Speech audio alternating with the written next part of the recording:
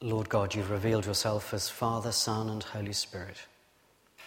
And we pray that by your word now, you would both reveal yourself into our hearts and minds, and then also lead us into obedience before you.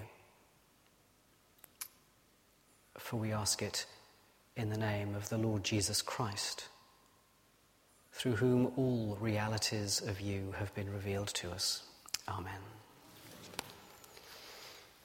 Perhaps the first thing I should do is just to invite you, those of you to whom this applies, to let go of whatever frustration you feel, because always on these kind of days, from our point of view, we spend time saying, this Sunday is going to be different, knowing full well that during the week, most of us will probably have forgotten that today was going to be different, and you've turned up and you've gone, oh, it was that Sunday, wasn't it? So just let it go. Today, we hit Trinity Sunday. The stories of Jesus lie behind us, born as a child, redeeming a people, pouring out the Spirit. They've occupied us at Christmas, at Easter, and then last week at Pentecost. And now we remember that it was all of it so that we could have full access to God as Father, Son, and Holy Spirit. How differently then we have to shift our minds to grasp what it must have felt like to live in the days of Solomon. Have a look, please, at chapter 6 and verse 1. It's on page 341.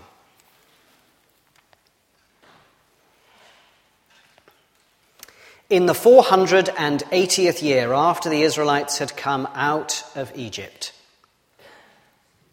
in the 4th year of Solomon's reign, in the month of Ziv, the 2nd month, Solomon began to build the temple of the Lord.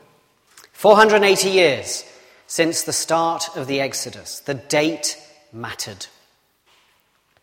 If the writer is going back to the start of the Exodus from Egypt, he's marking out a new era. The Exodus began the wanderings of God's people. The temple now begins their resting. The God who went ahead of them is now at rest among his people.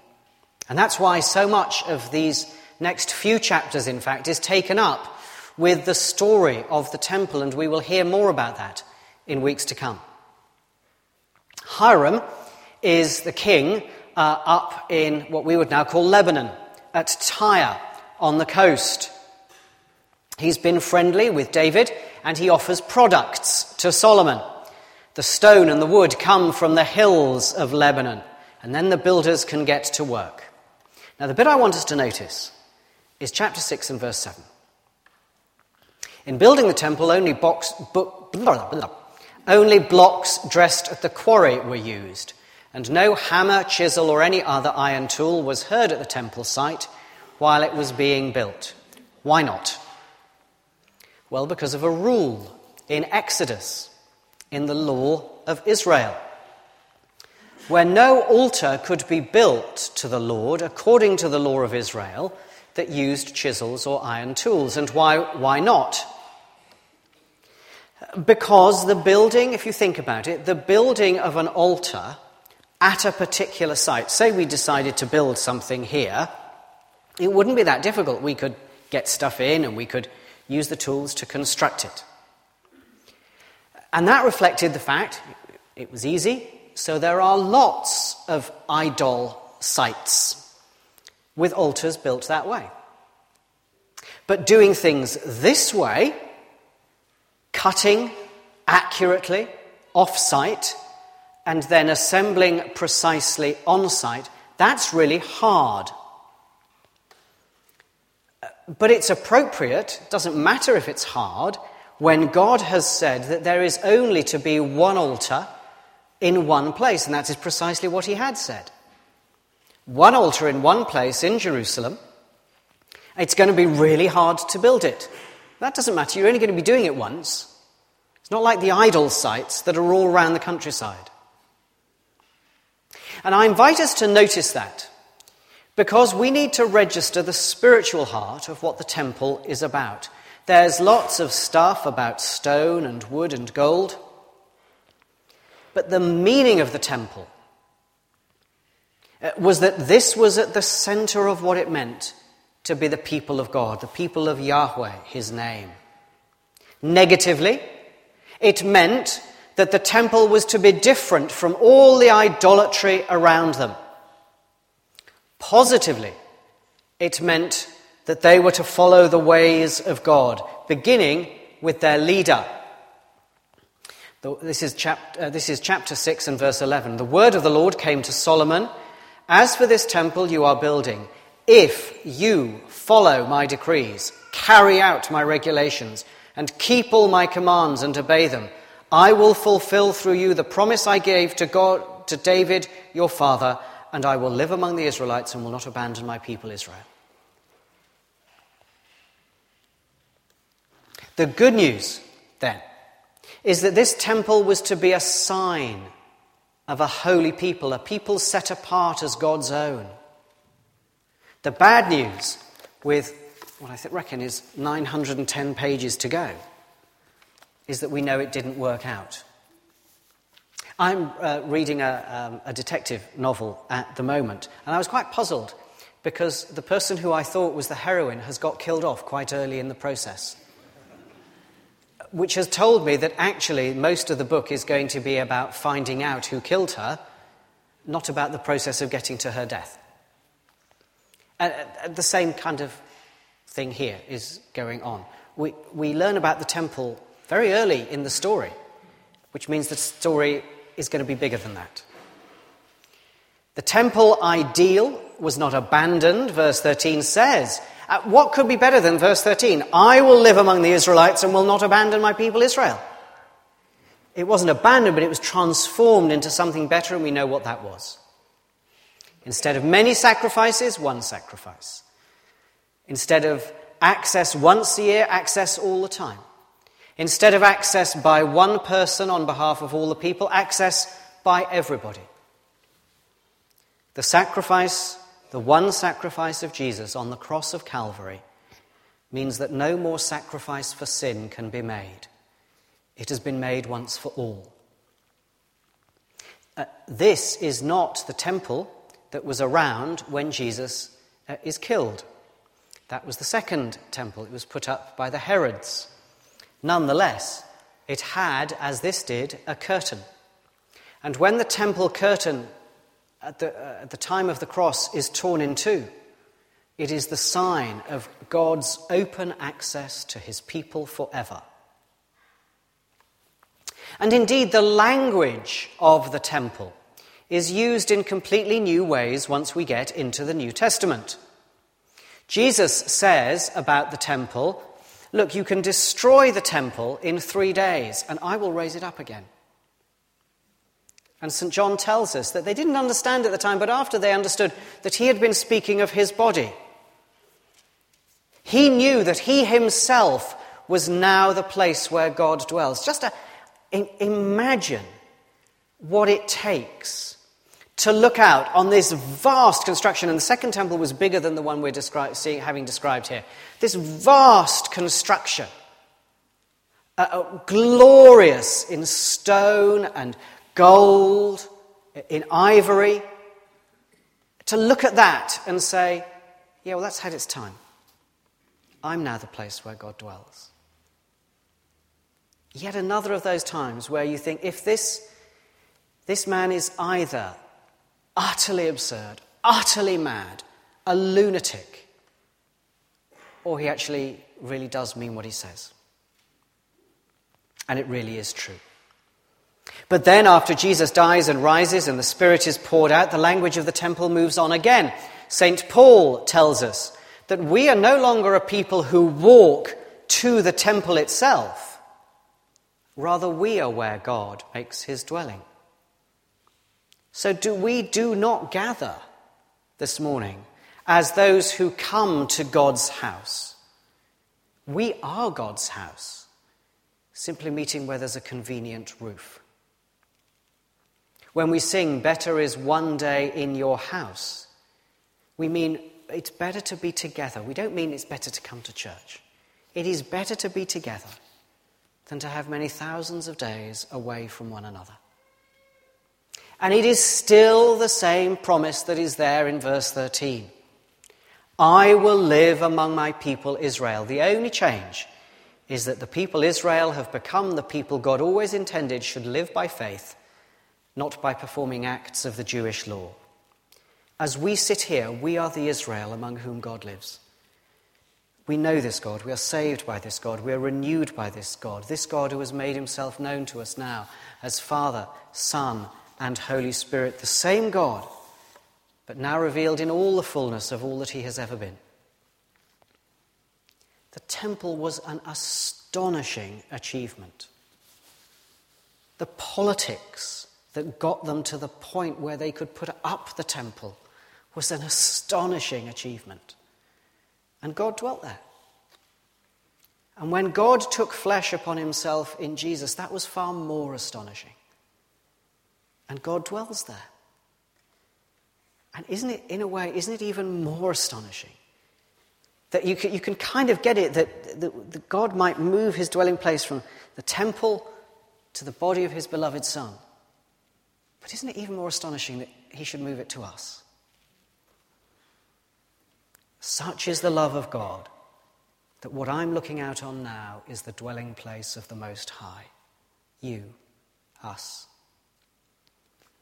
Yet in a way, it is just as important as ever to pay attention to verse 7 and to avoid idolatry. What might that idolatry be for us? Well, we know that at first the idols for them were the kind that humankind makes for itself, with chisels and bolts and nails and stuff that gets put in place. But then the story of the Bible tells later on of the idolatry that was made of the temple itself. This astonishing achievement was no longer just the dwelling place of God, but a thing in its own right. So that the religious leaders were appalled when Jesus said, knock it down and in 3 days I will raise it up. Of course they were appalled.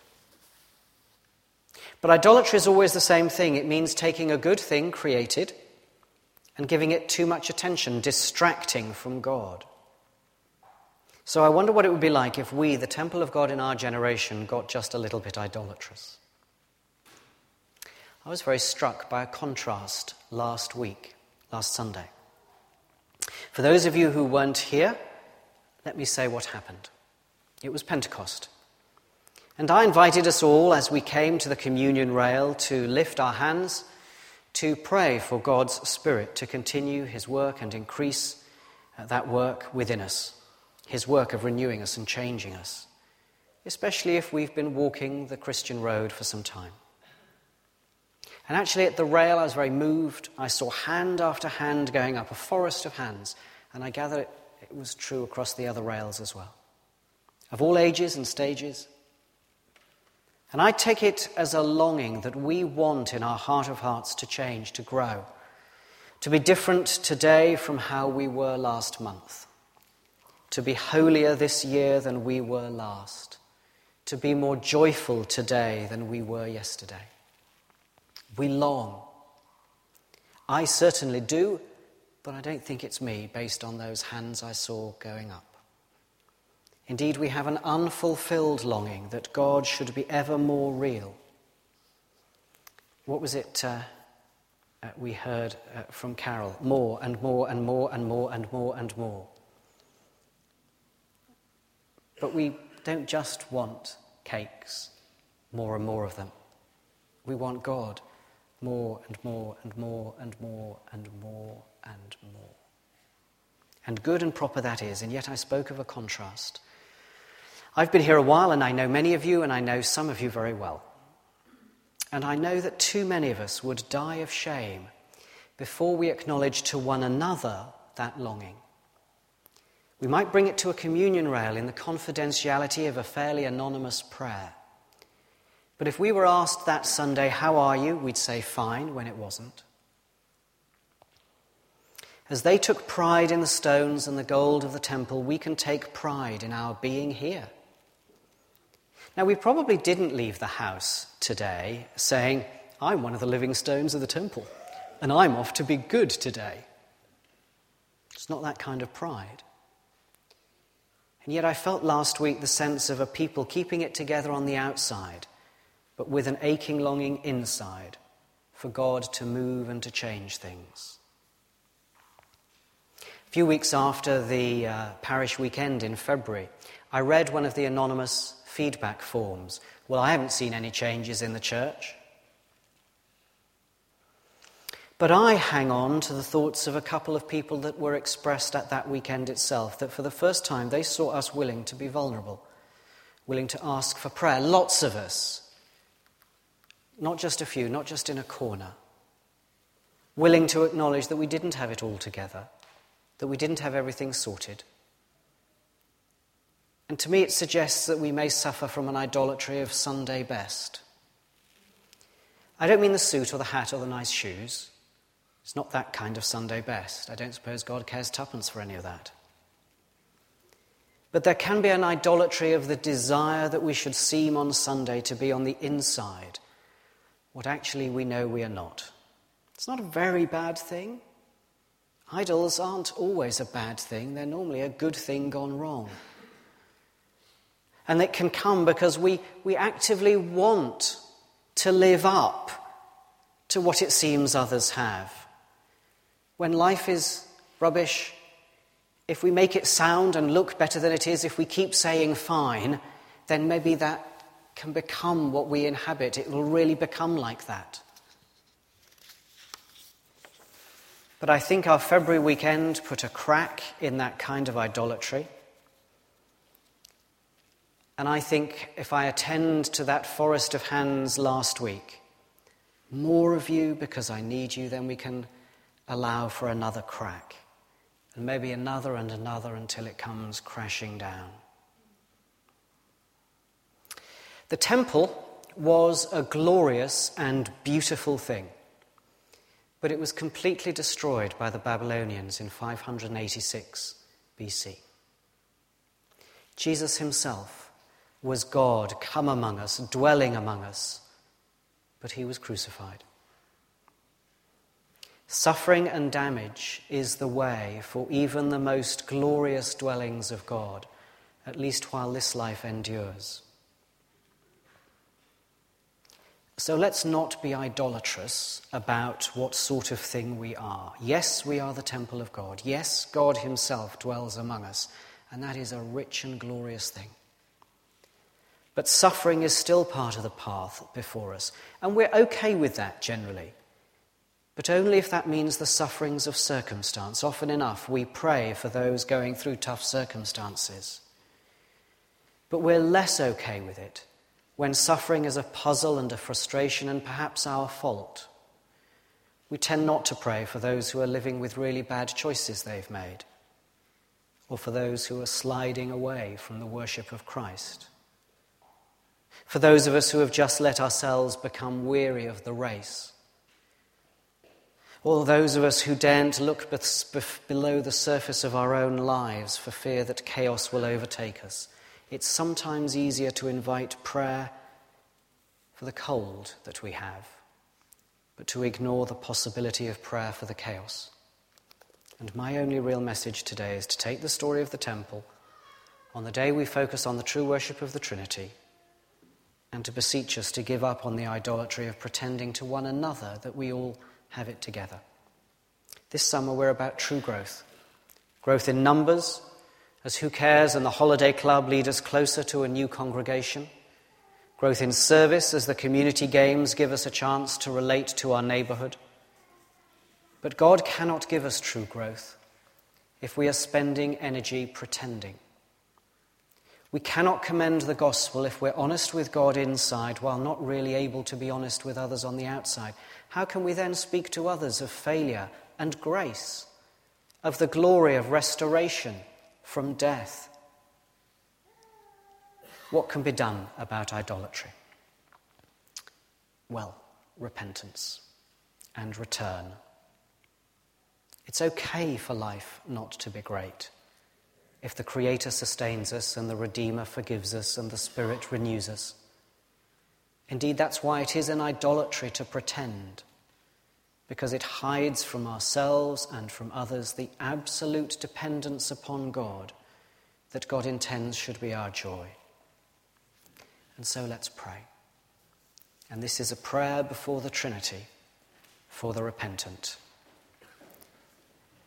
And if this prayer is not for you, because this is not the pride from which you suffer, that's okay. Just don't get proud about it.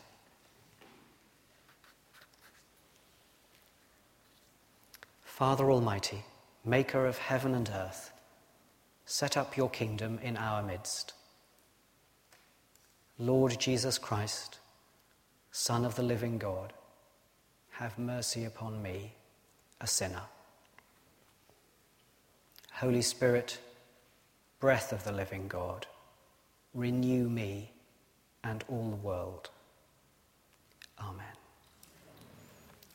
Now, repentance, like its partner, faith, is shown by its fruits, and therefore live as though pride has been put behind you. Live as those who know by faith that God dwells among his people. Thank you, Simon.